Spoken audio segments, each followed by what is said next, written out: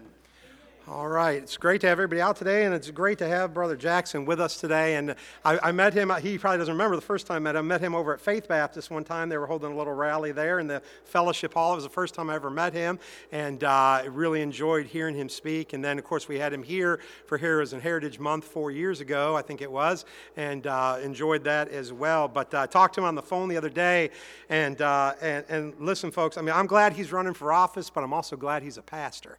And I'm glad he knows how to preach the word. And we talked on the phone, and I'm telling you what, he's got it right where it needs to be right as far as what we should be looking for in people that are going to run this country. We need people that believe in the Bible and the values taught in the Bible, and he does that. Now, we're excited to have him here. He's going to preach for us after the service today. There's going to be a light lunch back in the fellowship hall. I know it's not our normal week for a lunch, but that's okay. There's going to be a light lunch back in the fellowship hall. We invite everybody to stay, join us for lunch. We'll look forward to a time back there. They'll give you an opportunity to meet and talk with Brother Jackson. But I'm thrilled to have him here with us today, and I'm looking forward to what the Lord has for him to share today. So, Brother Jackson, you come on forward and share from the Word. Thank you, Ken. Thank you, brother. Well, Pastor Ken, thank you so much for the honor and the opportunity to be here.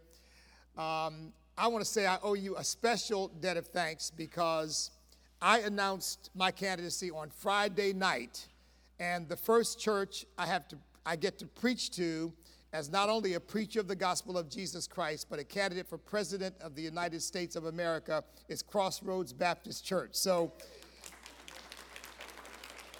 if the Lord sees fit to put me in the White House, you'll be able to say, it started here. So thank you so much, Ken. In the back, there's a table with my books on it, folks. I just wrote a new book called Sweet Land of Liberty, Reflections of a Patriot Descended from Slaves. Ken, I've got a gift of one of these books for you, but I'll be available to sign. This is yours, signed personally to you and your wife. Thank you so much for the hospitality. The least I could do is give you a complimentary book. It wasn't my idea to put my picture on it. That was my publisher's, but it's on there. The first question I want to answer, and by the way, I want you all to rest assured, you're going to get out in time for dinner, because Ken, you said no longer than 2 hours. Now, with rain, of course, I could go 3 maybe. But I do want to say quickly before I get into the message, I'm running really for 2 very basic reasons. And maybe you could add a third. I'm running because I love God, and I really believe that this nation is a gift from Almighty God.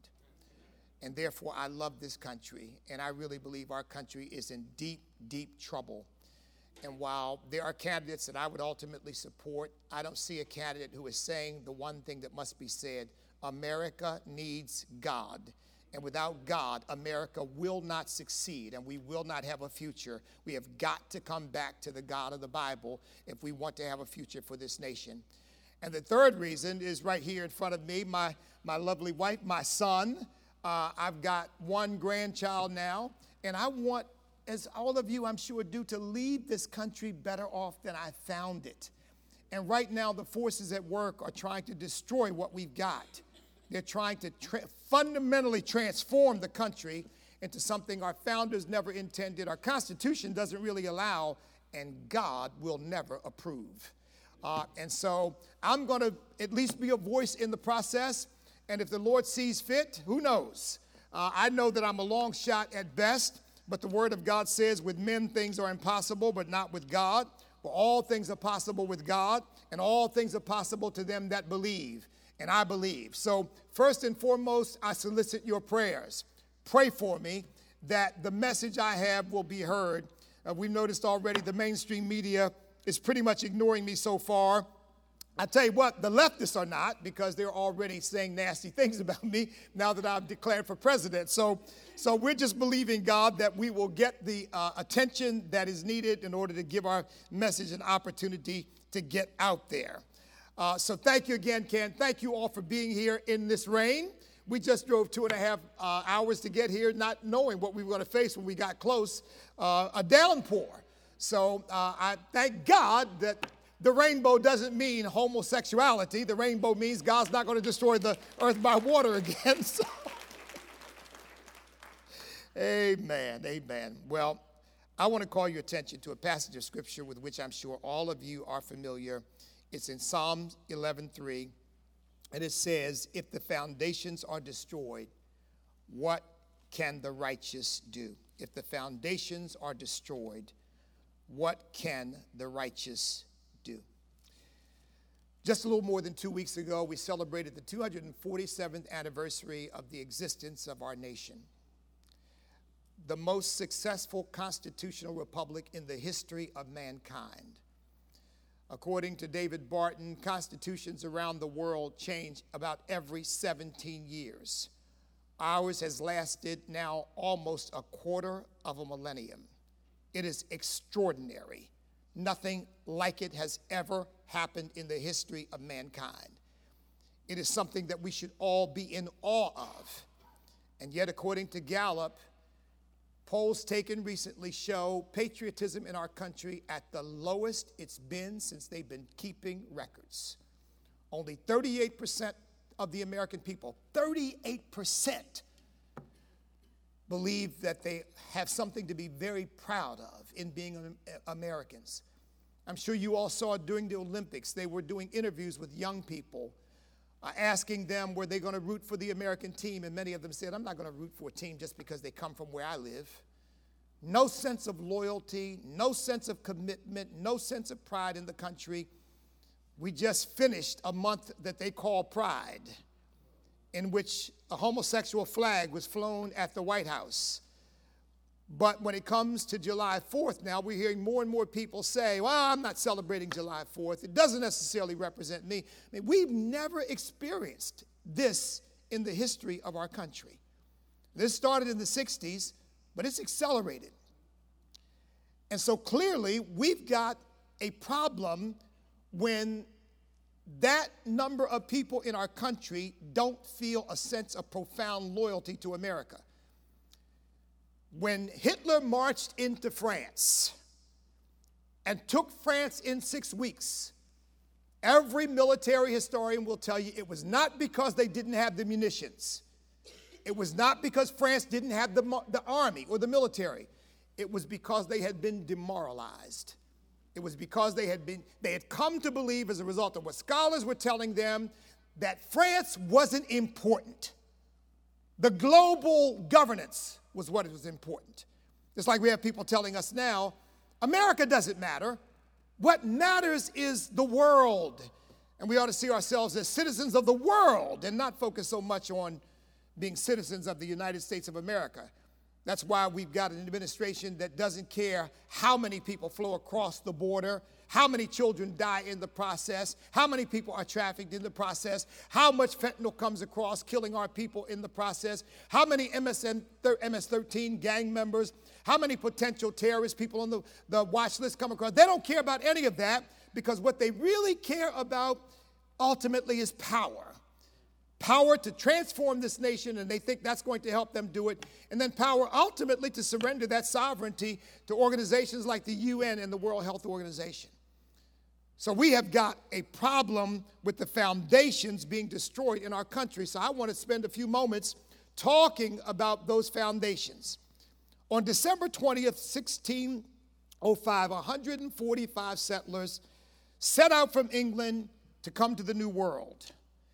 And in 1607, when they landed, after a long, circuitous trip, landed at Jamestown, Reverend Robert Hunt presided over a ceremony dedicating the Cape Henry Cross, which is still marked to this day. And here's what he said. These are the first settlers to this nation. We do hereby dedicate this land and ourselves to reach the people within these shores with the gospel of Jesus Christ, and to raise up godly generations after us, and with these generations take the kingdom of God to all the earth. And they call that a covenant of dedication, indicating that they saw themselves as a covenant people entering into covenant not only with one another, but with Almighty God as well. And then the Mayflower settlers, those who were on the Mayflower, when they were about to land, they entered into covenant with one another and said, in the name of God, amen, by the grace of God, Loyal subjects of King James. And by the way, that is the King James responsible for the translation of the King James Bible, just as a footnote. Defender of the faith, having undertaken for the glory of God and advancement of the Christian faith, do by these presents solemnly and mutually in the presence of God and one another, covenant and combine ourselves together into a civil body politic. They also saw themselves as a covenant people entering into covenant with one another and with Almighty God. Now, we're now told that America was settled for slavery, that it was birthed in slavery. But here are the facts. Neither of these settlements brought any slaves. Neither of them talked about slavery. Neither of them used slaves in the settlement of this nation.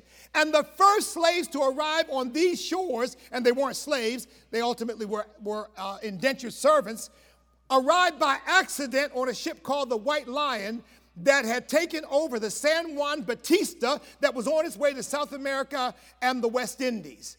And some of those slaves were traded by the captain and the crew in order to get food and supplies to continue their journey.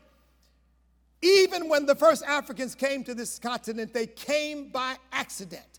I'm here to tell you today that America was not founded in slavery. It was not founded in racism. America was founded in the grace of our Lord and Savior Jesus Christ. It was founded for the purpose of the gospel of Jesus Christ. And that is the foundation that we must reestablish. We are a Christian nation, and all the devils in hell can't change that. So not only are we a covenantal nation, we're a providential nation. Because our founders, looking back on what happened to bring them to where they were, saw the hand of God in the whole process. During the Constitutional Convention, when they had reached an impasse over any number of issues, Ben Franklin, who was considered to be the least Christian, or one of the least, among the founding fathers, and remember, I'll talk a little bit about my dad in a moment, but because we are a Christian nation and we have a Christian culture, not every single person has to be a born-again, baptized believer in order to be imbued with the values of our culture. Ben Franklin was one of those people. We don't have any record that Ben Franklin ever actually surrendered his life to the Lordship of Jesus Christ. But Ben Franklin stood up in the middle of the Constitutional Convention and said to his colleagues there, "I have lived a long life, sir. And the longer I live, the more convincing proof I see of this, that God governs in the affairs of men. And if a sparrow cannot fall from the sky without his notice, is it possible that an empire can rise without his aid?" He said, "We read in the sacred scriptures, unless the Lord builds the house, they labor in vain that build it." He said, "I believe this, and I also believe that without his concurring aid, we will be no more successful in this building than they were in the Tower of Babel." That's who we are. That's our real background. That is the root. And that, by the way, that broke the impasse and ultimately gave us the Constitution we now enjoy. George Washington, first president of the United States, the first official proclamation he ever issued said this: "It is the duty of all nations to acknowledge the providence of Almighty God, to obey his will, to be grateful for his benefits, and to humbly implore his favor and protection."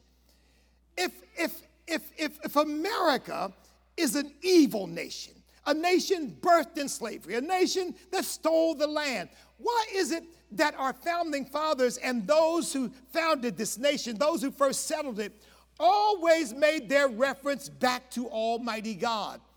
It is because although we have never been a perfect nation and we never will be, and by the way, can I give you the secret for why we aren't and never will be a perfect nation? There are people here. And every single one of us is imperfect. Every single one of us needs redemption. The Bible says there is none righteous, no, not one. All have sinned and come short of the glory of God. And that's true for the founding fathers. It's true for you and me. But nevertheless, when you have a set of standards to which you can aspire, at least you know what the standards are. At least you know what you're supposed to be. I'm a born-again believer. I love the Lord. I mean, he has saved me. There's no doubt about it in my mind. But I know that I fall short of his glory. But I also know what his glory is. I know what I'm supposed to be doing. I know how I'm supposed to live. And I'm constantly saying, Lord, get the glory out of my life. Make me what you want me to be. Use me for your glory. Use me for your plan. Use me for your purpose. You know, this is what America needs. America needs leadership, first of all, that knows and loves Almighty God. Because without him, we have no standards. And without him, you see what we're seeing today, where people don't know who they are. They don't know what they stand for. They basically, any wind will blow them. And right now, the winds of demonic influence are blowing this nation all off track from what God intended and from what the founding fathers intended and the vision they had for this nation as a shining city on a hill. We are a providential nation. The founding fathers confirmed it. The Constitution and the Declaration confirmed it. Of all the words that could have been written, and I remind you, no other nation ever founded itself on such words. We hold these truths to be self-evident, that all men are created equal. Created, not evolved. Created. And endowed by our Creator with certain inalienable rights, that among these are life, liberty, and the pursuit of happiness. I remember this because the world, philosophers, writers, thinkers, did not agree with what they said. And there are people in our country who won't say it, but they don't agree with it either. But they were saying there is a personal God, and he is the personal grantor of our rights and our liberties. And we are personally accountable to him, and every government ought to acknowledge that he is the one who gives each human being individual liberty. Not a president, not a king, not a potentate, but Almighty God. No other nation has been founded on that principle. And that's why you and I are so secure, or supposed to be, in our rights and our liberties. Because we know they didn't even come by a majority vote. That what the Constitution and the laws of this land are supposed to do is secure the rights and the liberties that were given to us by Almighty God. That they're not giving us rights, they're simply acknowledging what God has done and saying we agree with Almighty God. Those are the founding fathers that we had. And while they were imperfect people, and yes, while they owned slaves, because slavery was a universal institution, you cannot take away the greatness that they showed in setting forth a nation in which they themselves, as well as everyone coming after them, would ultimately be accountable to Almighty God for governing us. It said that this government that we would institute would be legitimized by the consent of the governed. In other words, people don't have the right to lord it over us and dictate to us. That as a constitutional republic, God gives us our rights and our liberties. The people take our sovereignty and we delegate that to governmental representatives who are supposed to serve us, not rule over us. They are not our lords and masters. We don't work for them, they work for us. We pay their salaries, not the other way around. So we are a covenantal nation and a providential nation. And the scripture I read says, if the foundations be destroyed, what can the righteous do? There's another scripture in Proverbs 22:28 that says, do not remove the ancient landmarks which your fathers have set. So what do we as Christians do when the foundations are being destroyed and when the landmarks are being removed? By the grace of God, we rebuild the foundations and we reset the landmarks. And these are the landmarks I'm going to lay out for you right now that have got to be reset, and the foundations that have got to be rebuilt. if this nation is going to have a successful future. America doesn't work without God. Because if you remove God, then what you do is you remove the basis of our rights and liberties. And once you've done that, we are subject to the whims of man. That's why our First Amendment rights are being eroded by people saying, well, no, you can't say that. That's hate speech. What is hate speech? Hate speech is what I don't like. It's what I don't agree with. That's hate speech. And you're not allowed to say that. You're not allowed to say that climate change is not going to destroy the planet. You're not allowed to say that, well, this is a guy. Why would I call him a girl? You're not allowed to say that. You're not allowed to say, well, wait a minute. What about natural immunity with regard to COVID? No, you're not allowed to say that. Why not? Because we say so. Well, who are you? Well, we'll be your God from now on if you let us. And I'm here to tell you, I'm not going to allow human beings to take the place of Almighty God in our lives. Like Shadrach, Meshach, and Abednego, it's time for the church of Jesus Christ to stand up and say, we will not bow down. You can play whatever music you want. You can sing whatever songs you want. You can do whatever you want to try to seduce us into going along. But we are not going along with the lies, and we are not going along with your violations of the Word of God and your violations of our constitutional rights. We are going to stand up, and by the way, we're going to win because Jesus Christ has already won the battle for us.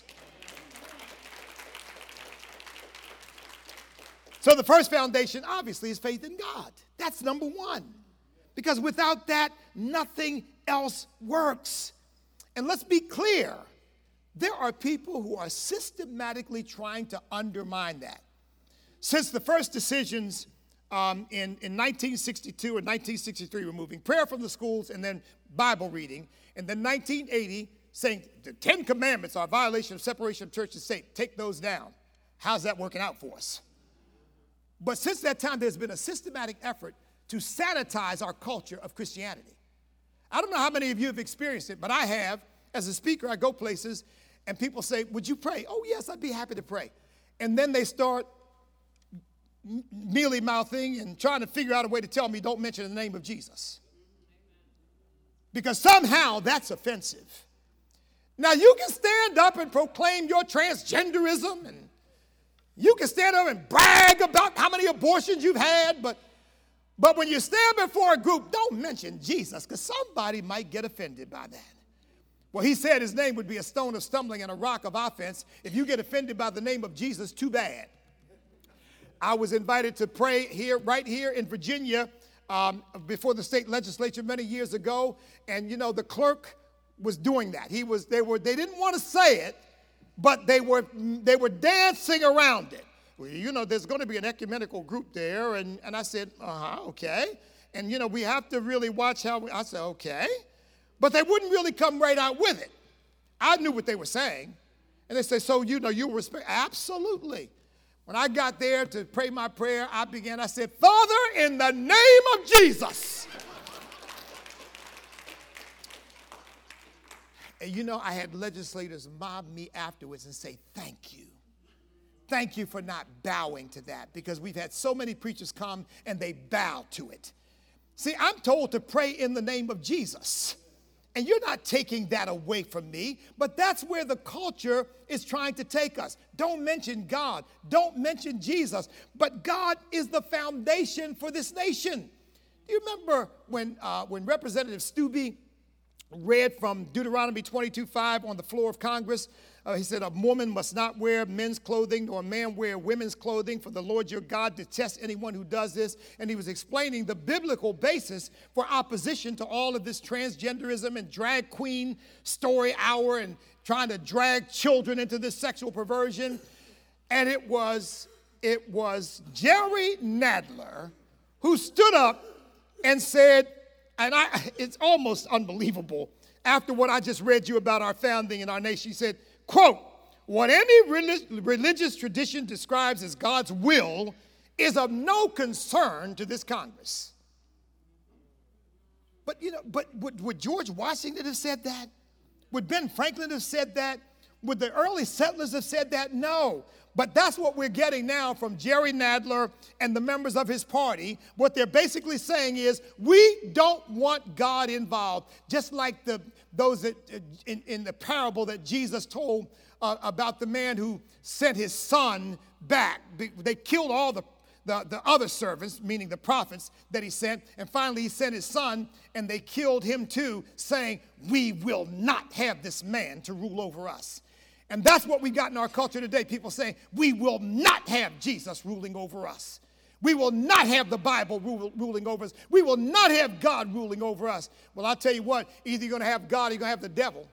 And there are people who seem to want the devil ruling over them. But the Bible I read tells me that Jesus came to destroy the works of the devil. And so as long as I am alive, I'm going to fight with every fiber of my being to make sure that America does not become a nation governed by Satan, but that America remains a nation whose God is the Lord, because that's the only key to America's future. So we got to relay that foundation. And secondly, we got to relay the foundation of family. You all realize families come under vicious assault in this country. The family as God designed it. One man, one woman in the bonds of holy matrimony. Now here again, I know we aren't perfect people, and I know families suffer from divorce and all kinds of problems. But as I said earlier, but there's still a standard. In 1965, as you all know, when Johnson started the Great Society program, which was supposed to lift particularly black people out of poverty, he made the statement, and I won't quote him because it's a pretty nasty statement, but that by doing this, they would control the black vote for 200 years. That whole apparatus had a devastating impact, not only on the black family, and it did, but on families across this country. Because what it did was step in and replace the family with government, and replace God with government, and give people, particularly women, an opportunity to live, to have children without having to depend upon a man. Without having a husband, without having a man in the home. And from 1965, let me just give you the data real quick. In 1950, only 3% of Americans of European ancestry, Italian, Irish, German, only 3% of their children were born out of wedlock. Now it's over 30%. In 1950, only 13% of black children were born out of wedlock. Only 13%. Now it averages 72%. And in Richmond, it's 80%. And this is not by accident. I really believe this is engineering, because Marxism, some ungodly ideology, sees the family as being in the way, because the family is where these Christian values I've talked to you about are promulgated, where they're passed on, where they're taught to our children. You don't want parents being able to do that when you've got a different agenda for kids. And we're seeing that now. I mean, you got in California and other states attempts to pass laws that tell parents that when teachers are dealing with children about their gender identity, they must not tell the parents. The parents have no right to know. I mean, we've come to a point where in some culture, in some parts of our country, they think parents are too stupid to know how to raise their children, and the government knows better, the state knows better. This is a violation of God's design. God designed children to be raised up in the nurture and admonition of the Lord by a mother and a father who would teach them ethics, teach them morals, teach them what they need to know in order to be productive, decent human beings. That's breaking down. In fact, it's broken down. And we've got to somehow reclaim it. Because right now, the inner cities across our country, all the crime that is going on is primarily the result of broken families. Young men who are raised in single-parent, female-headed households who get to a size and point in life where their mothers can no longer control them, and God bless those mothers who are trying. But they get to that point and they start to listen to their friends in the streets and the gangs. And before you know it, they, instead of being decent human beings, they become monsters that are killing the very people that the left claims to be so concerned about. Black Lives Matter, they tell us. But I'm here to tell you 354 innocent children have been murdered since the defund the police movement began, and those children have been murdered, usually by young black men roaming the streets, fighting each other, killing each other, and not caring who dies in the collateral damage. And it's because of the family. I was born into a broken home. I was raised in poverty. I lived in a foster home from the age of 14 months until 10 years old. By the time I was 10, I was a member of a gang, and I was roaming the streets. I knew who my father was. I knew who my mother was, but my mother was caught up with Jehovah's Witnesses, and my father couldn't raise me, although he visited me and spent time with me, but felt he couldn't raise me as a single dad. But at the age of 10 years old, something dramatic happened. My father took me out of the foster home, and began to raise me himself. And I went from being a juvenile delinquent who was failing in 5th grade and committing petty crimes and a member of a gang to being an A student. That was my 5th grade year, to being an A student in 6th grade, somebody who was on my way to do well in life. And it wasn't because some government program came in. It was because my father came in and took control of my life and gave me the direction that I needed. What these young men need is not midnight basketball. They don't need another government program. They need a daddy in the home to teach them what it means to be a man. And then the second thing that's eroding the family is this redefinition of everything. And look, my brothers and sisters, let me just be clear with you. We began to lose this battle the moment we allowed this concept of sexual orientation to enter into our legal system, and we created sexual orientation as a protected class. Because I said when that started, well, what does that mean? Oh, well, it just means gay. Well, what does that mean? Because I used to think that meant happy, carefree. Well, it means homosexual. Well, now we're finding out, no, it means a lot more than that. It means a lot more than that. Because now it means, well, how many genders do we have now? The last count I saw showed 107. I saw one description of sort of the LGBTQ, and it went on and on and on and on and on. I'm seeing literally LGBTQ, triple A, triple I, and two-spirit. You know what it means? It means whatever we want. It means whatever we want. And it means then that your children are protected from you when we decide that we want to give them hormones. I mean, it's shown that these hormone treatments for young children, prepubescent children, mess with their brains, mess with their bodies, and that these changes that are made are permanent. And then they want to operate on them as well. Because after all, they're a protected class, right? You've got to protect their right based upon their sexual orientation. I'm going to tell you something, folks. I really believe that we need 2 constitutional amendments. One that says marriage is one thing, a union between one man and one woman. That's it. That's all, period. You can do whatever you want to do with your personal life, but you can't impose that on the rest of us.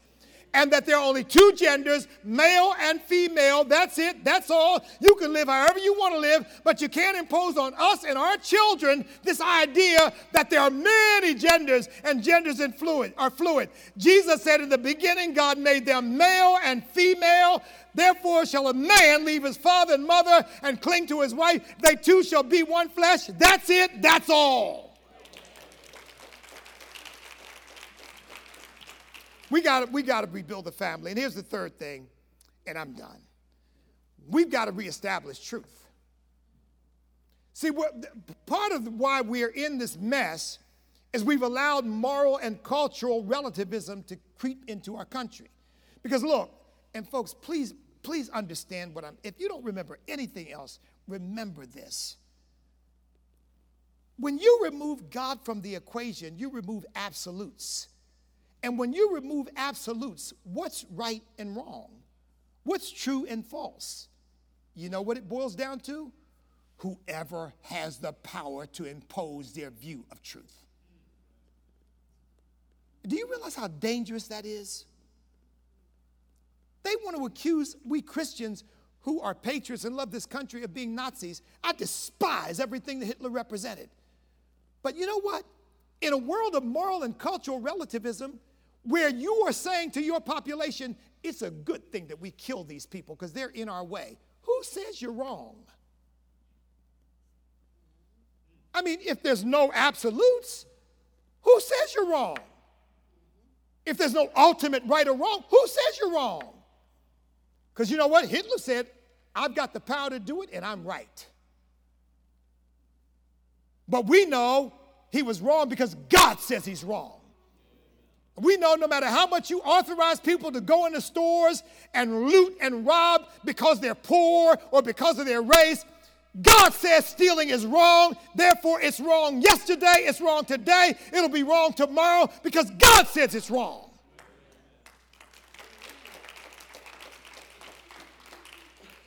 Why is it wrong to kill an unborn baby?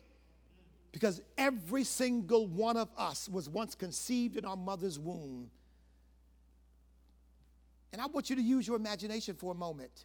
At the moment of conception, was it not you? Was it not you? Of course it was you. It was you at the earliest stages of your development. And at 3 months development, it was you. And at 6 months, it was you. And at 9 months, it was you. And at 1 day outside your mother's womb, it was you. Even though you had no cognizance, you had no self-awareness. You could not hear in a way that made sense of sounds. You could not see in a way that made distinctions. You could not speak. You could not take care of yourself. But it was you. The same you that sits here now, it was you then. How dare we think that when God says he has a plan for every single human being, that we can snuff out the life of an unborn child because it's convenient to do so. It's an abomination in the sight of God. It's wrong because God says it's wrong, because God says, when I formed you in your mother's womb, I knew you. He told Jeremiah, I ordained you for the nations as a prophet then. How dare we supplant the plan of God for these unborn babies and kill them because we think we have the right to do so. It's wrong because God says it's wrong. And you realize we've killed 65 million babies that never had a chance to live. I had a woman one time approach me, she and her daughter approached me as I was coming out of a pro-life meeting. I don't know why they pick on me, but somehow they... Bishop Jackson, I said, yes. You want to deny a woman reproductive rights. And they're on, I said, well, wait a minute, hold on. I said, wait a minute. I said, is your daughter? She said, yes. Child about 14 years old, 13, 14 years old. I said, so what you're telling me is it would not have made any difference if you snuffed her life out while she was still in your womb and she could not be standing here now. That doesn't matter. Well, when I asked that question, the child looked up at her mother. And the mother looked down at her and looked up at me and grabbed the child and said, come on, let's go. Well, of course you got to go.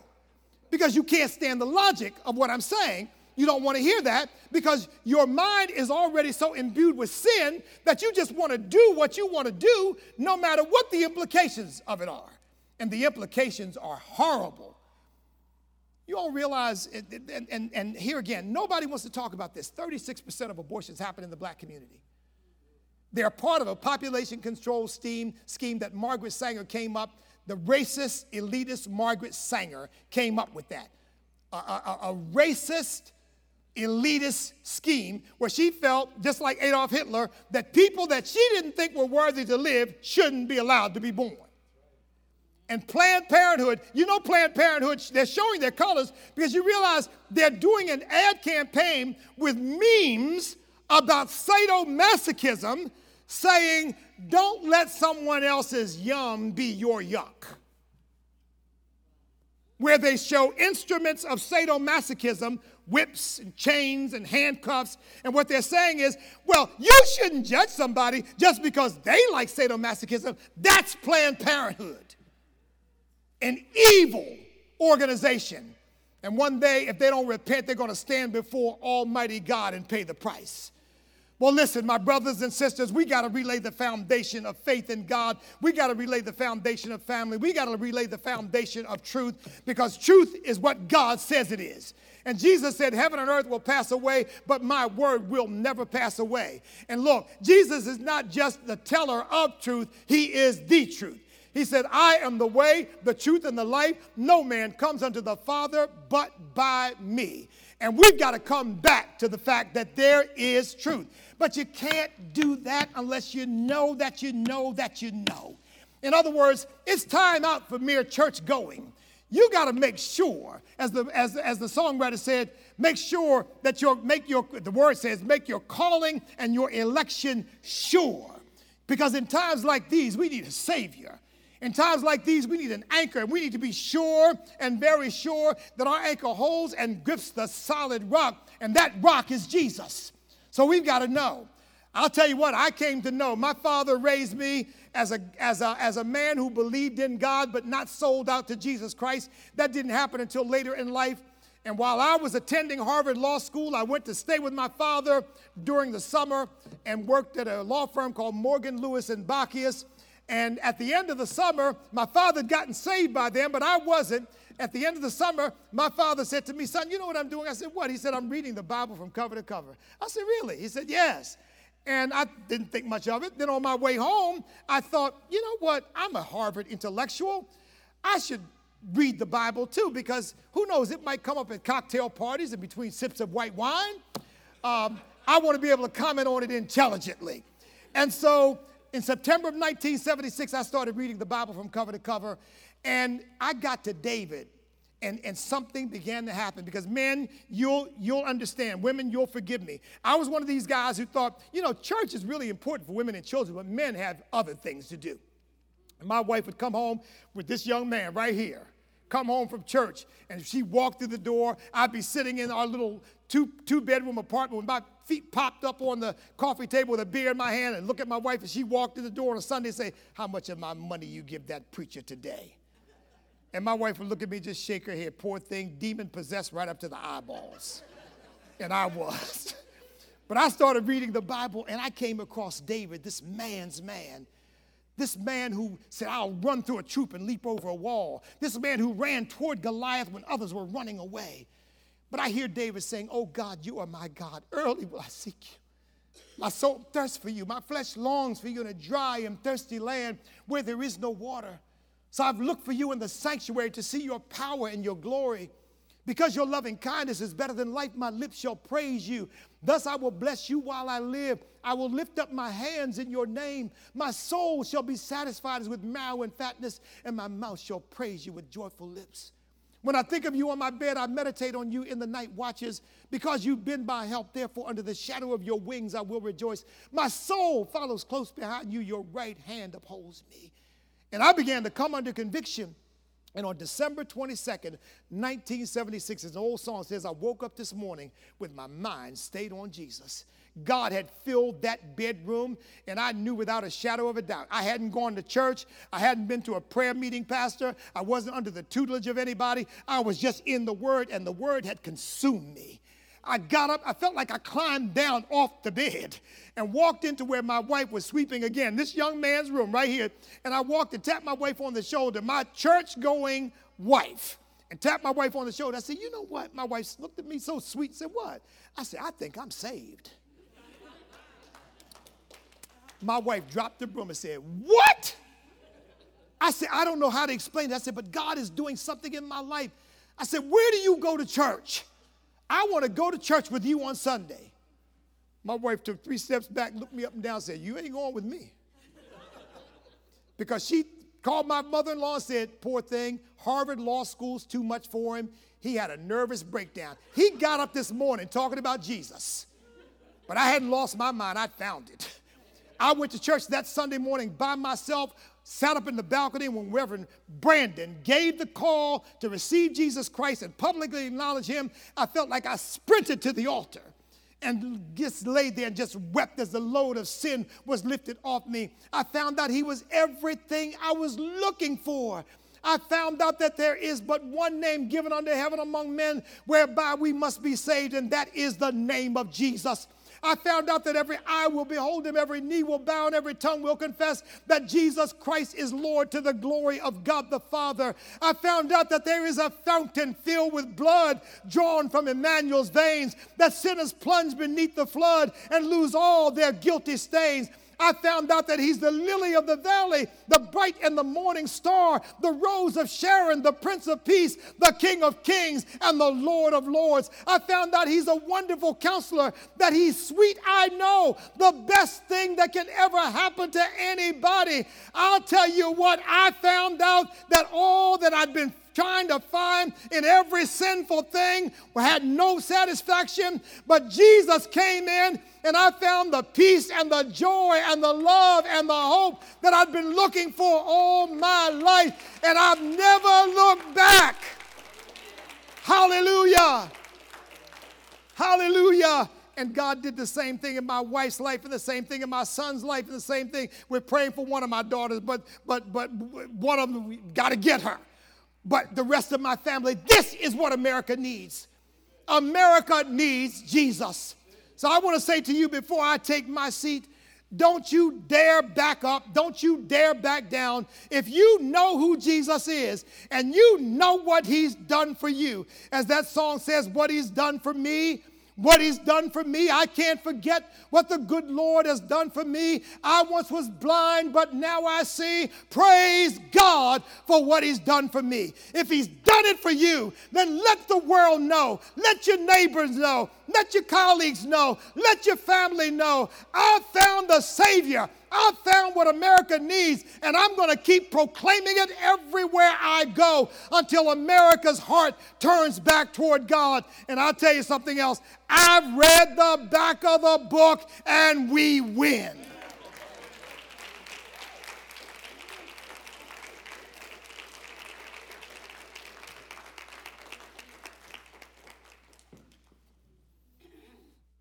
All right, I appreciate those words this morning. And folks, you know, it is so important that our nation turn back to God. But the only way our nation is going to turn back to God is if individual people start turning back to God. And that starts with us. That starts with us. Where are we at in our walk with the Lord? Have we even started a walk with the Lord? Have we trusted the Lord as our personal Savior? I appreciate the testimony, you know, of going along in life and suddenly I got the Lord in front of me, and then what do I do? And trusting the Lord as my personal Savior, and then making sure my life is honoring to the Lord, but then helping draw my nation back to the Lord. The Bible's very clear. It's very clear. We've mentioned it several times. If my people, God's people, will humble themselves and pray and seek his face and turn from their wicked ways, then he'll hear from heaven. It's my people, God's people. And so we have to do it. Let's stand with our heads bowed and eyes closed as Elizabeth comes to the piano. I don't know how the Lord's spoken to your heart and life today, but maybe you've never trusted the Lord as your personal Savior, and you need to do that today. I would encourage you to come down front, see me. I'll have somebody take a Bible and show you how you can know for sure that you're saved today. If you've trusted Christ as your Savior, maybe you really haven't been as bold as you should be in your walk with him and your walk to bring other people back to the Lord, to help bring our nation to the Lord. I don't know where you are today, but I'm going to ask Elizabeth just to play for a moment, and then we'll get ready to be dismissed.